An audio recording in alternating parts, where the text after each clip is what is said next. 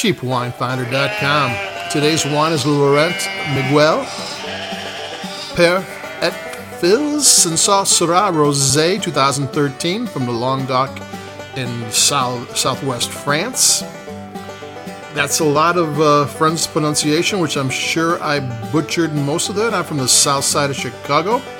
I don't speak French, but I can drink it. And the Languedoc is a wonderful place to drink French wine. If you read the wine magazines, you kind of get the impression that everybody in France is drinking Grand Cru Burgundy and First Growth Bordeaux and Champagne. No, they're just like us. They're looking for good wine at a good price. So the Languedoc has been the largest wine producing area in the world, and for a long time, just because everybody in France drank it, and now it's a global economy, and they're still making wonderful wines.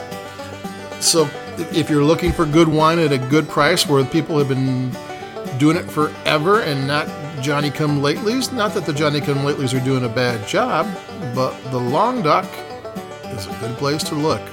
Fine wines, good price. Check it out.